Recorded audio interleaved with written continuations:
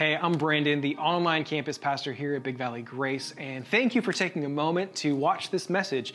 It is the teaching portion from one of our live weekend worship gatherings, and we have those every single weekend here online and in person, and I just want to extend an invitation to you to join us. We're just a local church, local body of believers, and we would love if you would join us on a weekend upcoming here sometime soon. But as we get headed into this message together, a couple things just want to point you to. One is a Connect card. If there's any way that we can pray for you, if you want to contact us, that Connect card form is just a really great way to let us know that you're joining us. Any next steps you want to take, stuff like that is right on there. Also, if you want to bring an offering, a worshipful gift to King Jesus, you can do that right on our Give page on our website or via text. So hope you enjoy the unpacking, the unfolding of the Word as we look at it together. Happy Father's Day to you guys. Good morning. Great to be with you guys. My name is Ben Kelly, and I'm the pastor of our lay counseling department here at Big Valley Grace. And I have the privilege of working with some fantastic volunteer lay counselors, and I'm excited to be with you guys today as well. But if you would, why don't we just close our eyes, bow our heads, and I'd love to pray for us even after that fun video. So Heavenly Father, thank you for this time. Thank you for what you have prepared for us to hear, and I just pray that you would give us the courage to listen, the courage to apply it to our life, and we thank you that you are the greatest example of who we are supposed to be. And just guide our time this morning. Pray this in Jesus' name. Amen. Amen. You'll see a picture of my family on the screen, and in March, the four of us went to New York for the first time.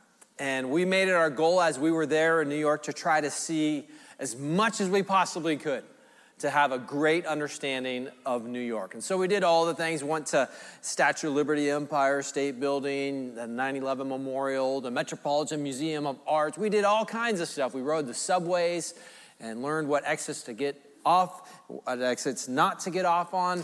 And it was a great time, but even being there just that small amount and trying to do everything, we could never get to see all of New York and get a full picture of what New York is all about.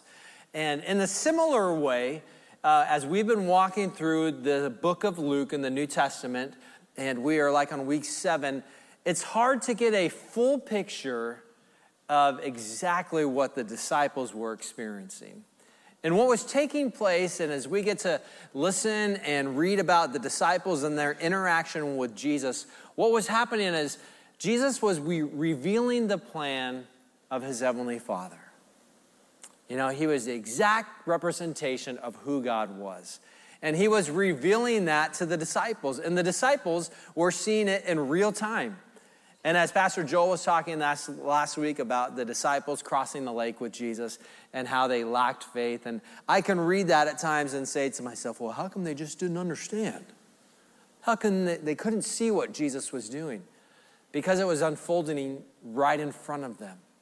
And God's will sometimes is so big, and his plan for us is so immense, we can't fully understand it and grasp it because it's unfolding for us in real time.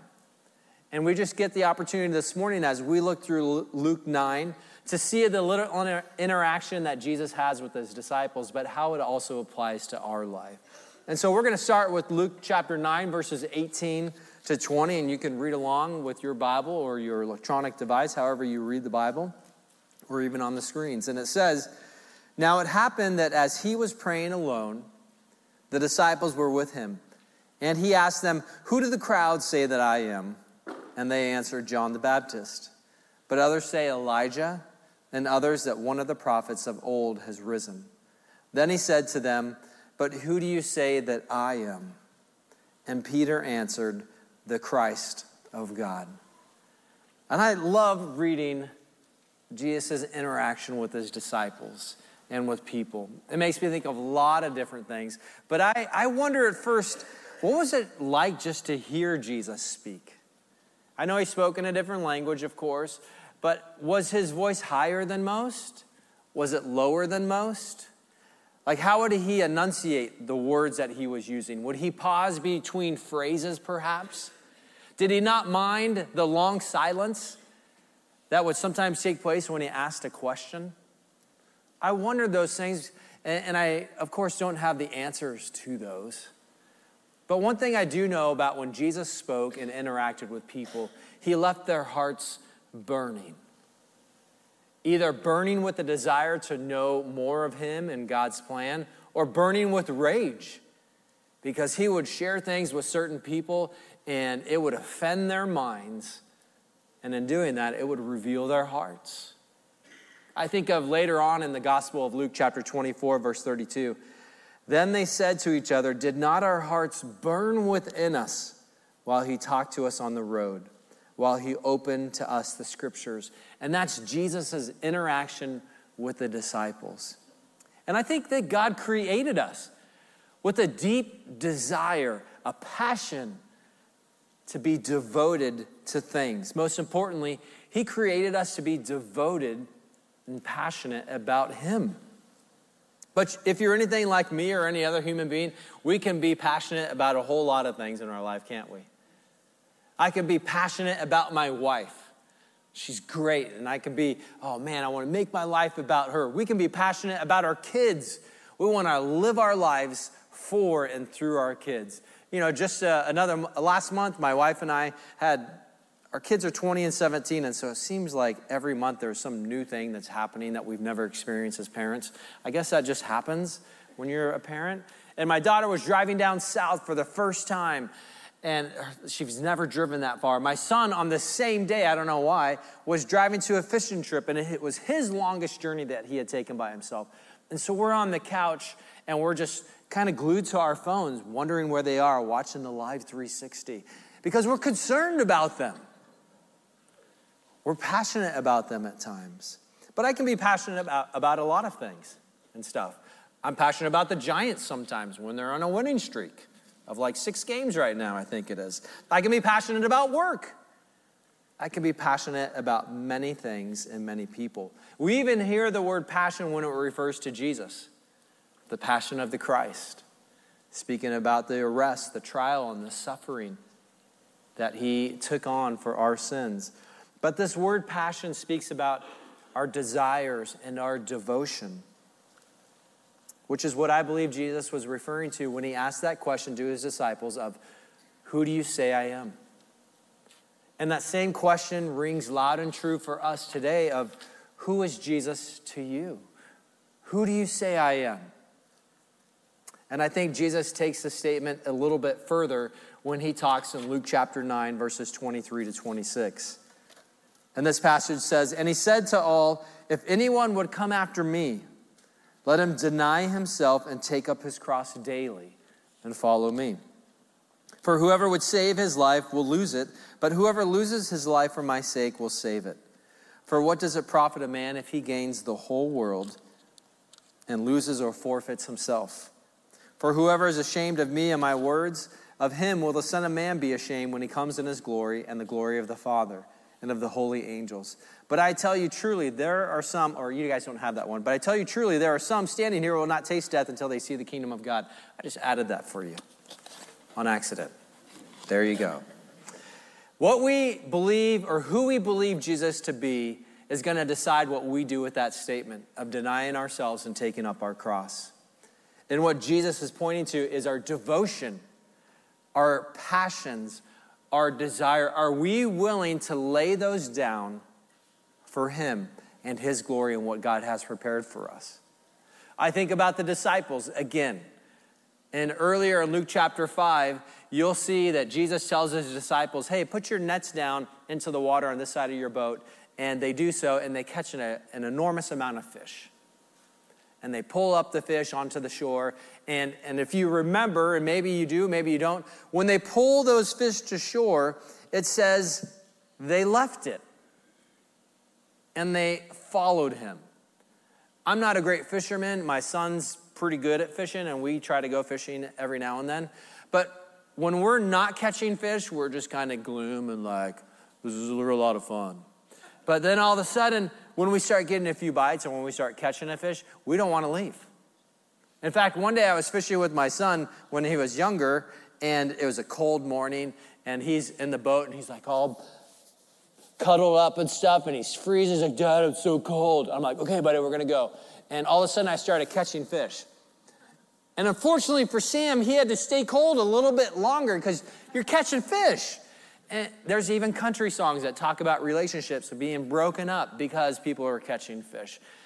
My point is this: they pull up these fish to the shore and they leave him.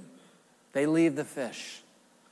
Because when Jesus collides with our life, our devotion is revealed, and then we have the opportunity to respond to him. Jesus is pointing out to the fact that, hey, devotion to this world is never going to bring fulfillment. Devotion to things and others, although we think it's going to bring fulfillment, we may not come right out and say that, but we believe it's going to provide for us some sense of joy or everlasting fulfillment. But it won't. It will not. And I know that to be true for my own life. And you can make that your own case study if you choose to do so. But choosing the world, being devoted to the world, has only led for me to indifference, apathy, a lack of concern and hopelessness. You just look at how things are playing out right now. At no other time in life have we had more access to that which we need and that which we desire. But has it brought joy and has it brought contentment? No. It's brought apathy, depression, hopelessness, suicide. Jesus says we are losing our life because our devotion is aimed at the wrong thing. We were designed to have that aimed at Jesus. And let me tell you what, devotion to Jesus leads to wonder. It leads to being awestruck, to astonishment, to being amazed. As you read through the book of Luke, maybe you have noticed already, and maybe we just need to keep an eye out for it, you will see that people are filled with wonder after all the things that Jesus does and how God's plan is revealed through him. I don't know about you, but I want wonder and amazement rather than hopelessness and apathy. And I think we all inwardly long for that. You were built for eternity. You are. God designed you to live forever. And we have the opportunity to either live with him or live away from him. My wife and I were talking to our financial planner some time ago. And I said, hey, Casey, we're looking at the numbers now of like how much money we have saved up for retirement. And if we were to retire right now, Casey, it looks like we can survive for 6 months. And he's like, you bet. He goes, but Ben, it's a long-term investment. And of course, we understand that. And it's not bad to prepare for our future, but there's an entirely different retirement plan that Jesus is saying that we need to prepare for. And it's eternal one.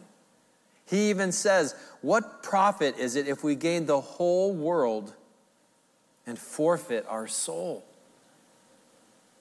I think the Bible even speaks to the fact that, do not store it for yourself on earth where moths and rust destroy, but store it for yourself treasures in heaven.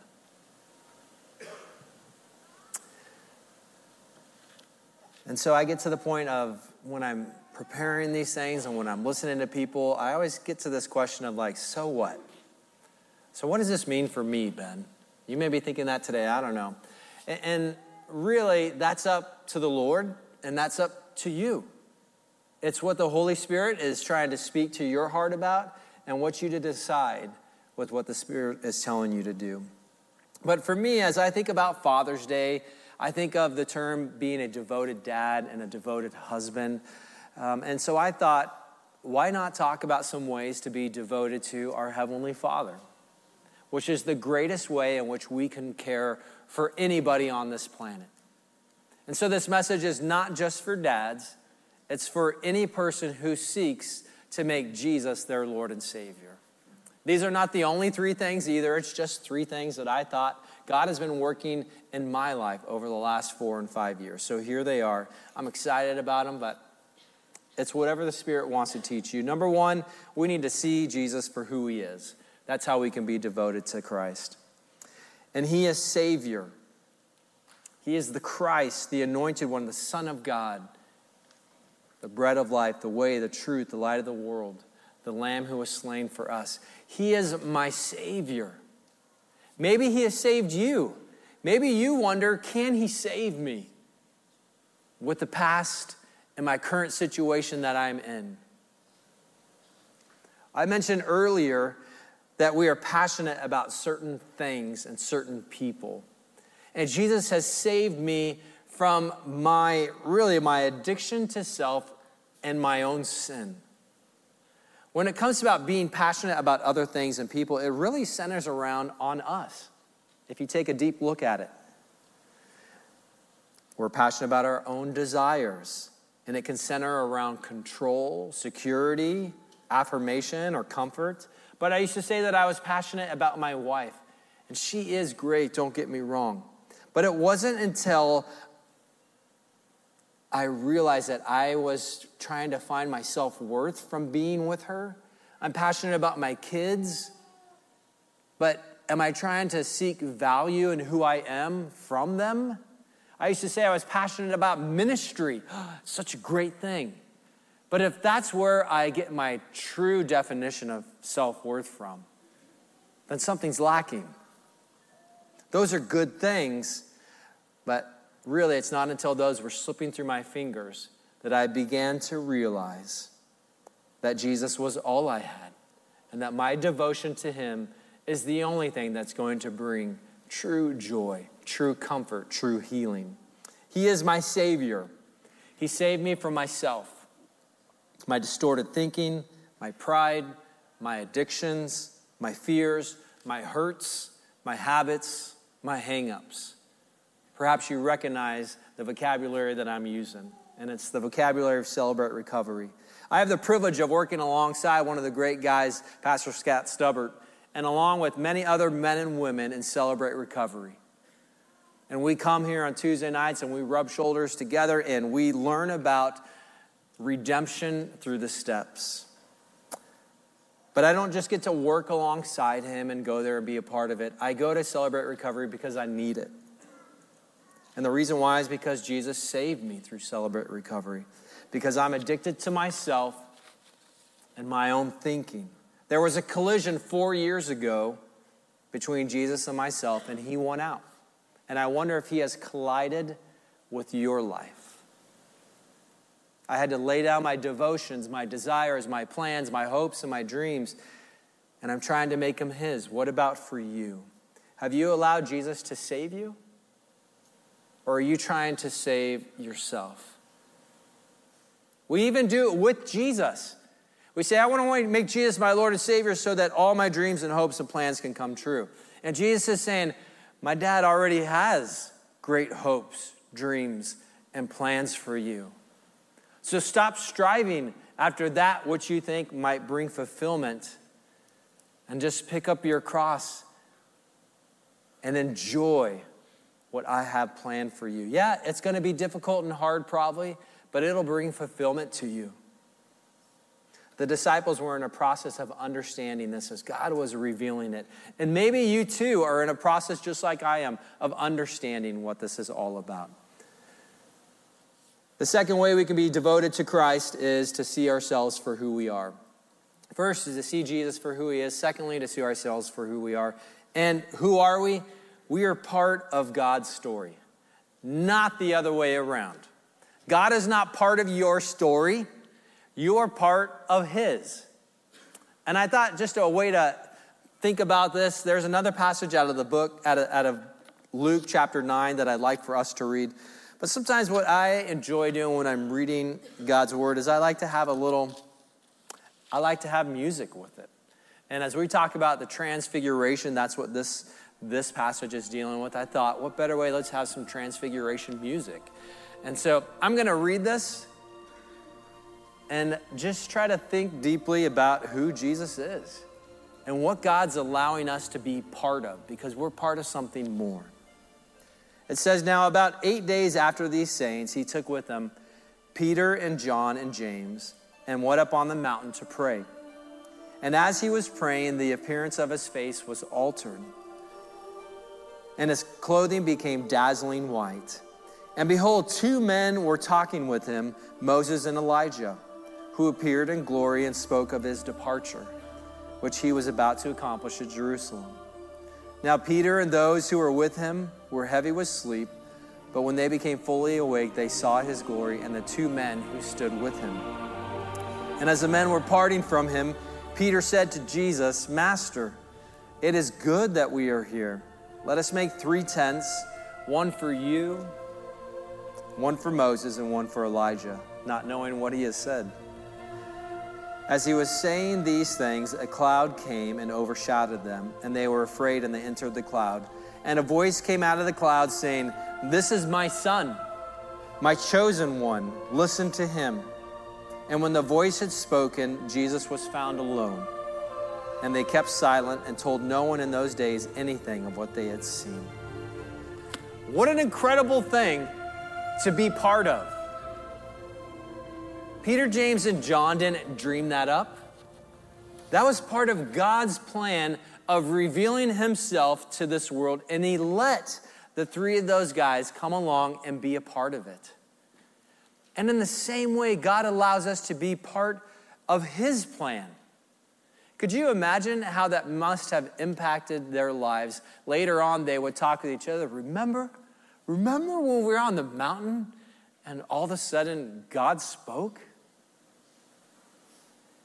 And likewise, when God allows us to be part of his story, we get to look back on that and say to each other, remember when God intervened in our life and did a work that only he could do? Because on our own, we couldn't have done it.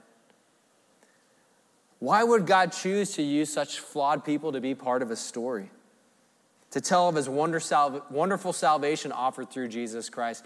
And it can only be because he loves us so passionately. Even when you think about prayer and how God uses our prayer to accomplish his will, that's an extraordinary thing.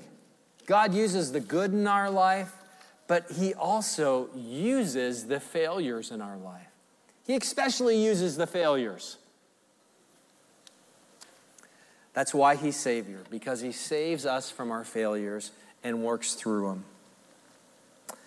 When we see ourselves as broken people in need of a Savior, it gives room for God to do his work. And we get to lay down our devotion, our self, our pride, our ego, our sin, and God works.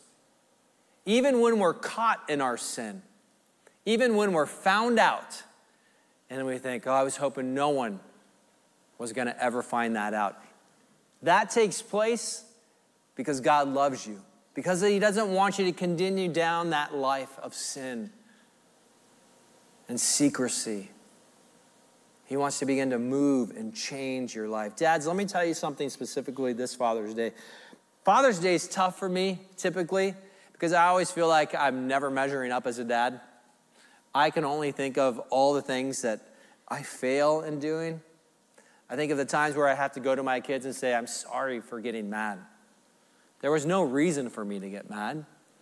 I mean, you're younger than I am. I should not expect you to try to think as a dad, as someone who's 47. Why would I even think you should? Sometimes I have to stop projecting my own fears upon them and stop saying, now be careful, you need to do this, and you need to do this, and don't do that, and don't do that. Have you thought about this taking place? I need to stop that. God knows that you can't be Jesus. He knows that he has to do the work. And so just take a little bit of a deep breath and know that you're part of God's story. And we need to direct our kids and others to who God is, which really is the last point for this morning of how to be devoted to Christ. That's seeing other people for who they are. You know, when we see Jesus for who he is, it allows us to see ourselves for who we are, which gives us then the ability to see and accept other people as they are. You know, it's the same thing as Matthew 22:37-40, isn't it? Love God with all your heart, love your neighbor as yourself. Psalm 139 says, "For you formed my inward parts, you knitted me together in my mother's womb. I praise you, for I am fearfully and wonderfully made. Wonderful are your works, my soul knows it very well." We read this passage sometimes when we think about how God has created us. But God has also created the other people who are around you and who live in the same home as you, just the way he wanted to, with all their good things and all their imperfections too. And this goes for all of us. Here's the thing, is you are part of people's stories. You are not the God of their story. And when God started revealing that in my life, man, it kind of allowed me to breathe a little easier. Oh, I don't have to be responsible for their life. But it also corrected some of my thinking that I can't create a change in them that only God can do. I'm only a part of my kid's story. I don't have to point out every single step. Yes, I think I might have a few good ideas, and I don't have to have a completely hands-off approach, but sometimes they need to fail, just like I do. And I need to see them for who they are, and they're God's child. They're just on loan to me for a little while. But he also lends us time with other people. You know, our immediate family, friends, coworkers, whoever you may be involved with. You know, God allows you to be part of their lives, not the God of their lives. Yeah, we probably have tons of great ideas, but God's ideas are the things that are to win out. God's the one who truly changes the hearts of people.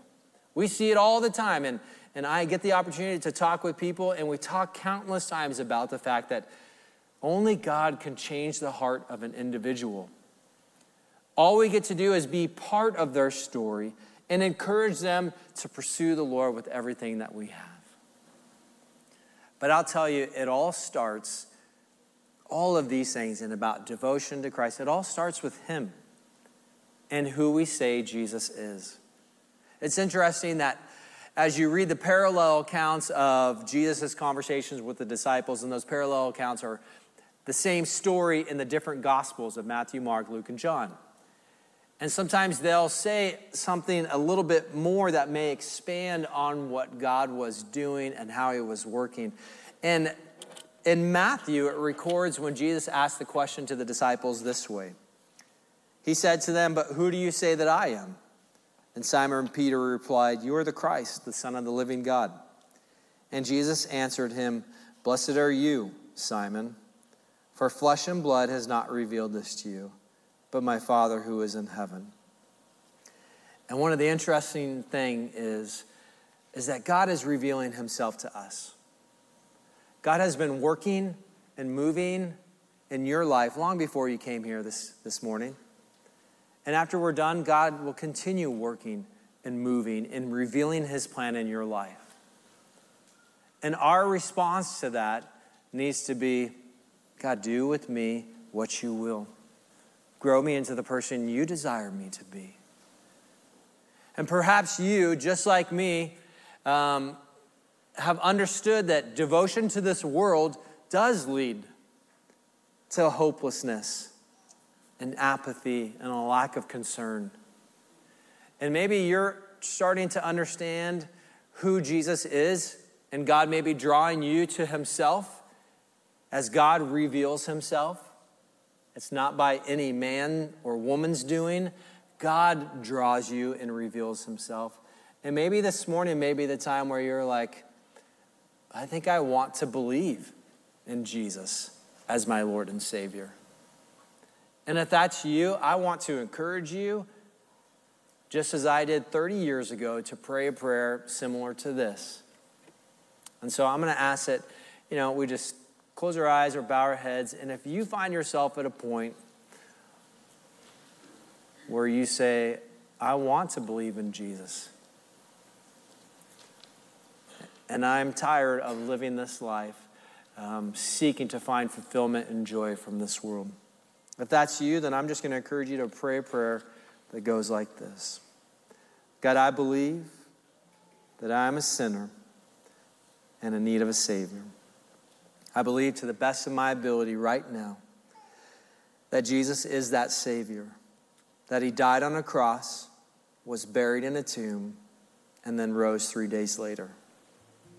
Allow me to grow into the person you desire me to be. Amen. If you prayed that prayer tonight, I want to tell you this morning, that's a pretty incredible thing. And as Luke talks about being astonished and being amazed, one of the amazing things that take place is that the angels and the Lord rejoices in heaven over things that take place like this when we repent of our sin.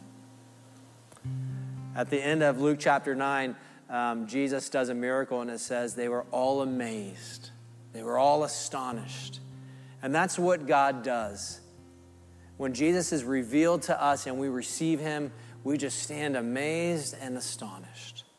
But perhaps you know Jesus like I did for many years, and your devotion may be wavering back and forth. Not questioning your salvation, but questioning your devotion of saying, Ben, I still am trying to seek after that which is not Jesus. And maybe this morning is a chance for you to turn your life back over to him and surrender your will.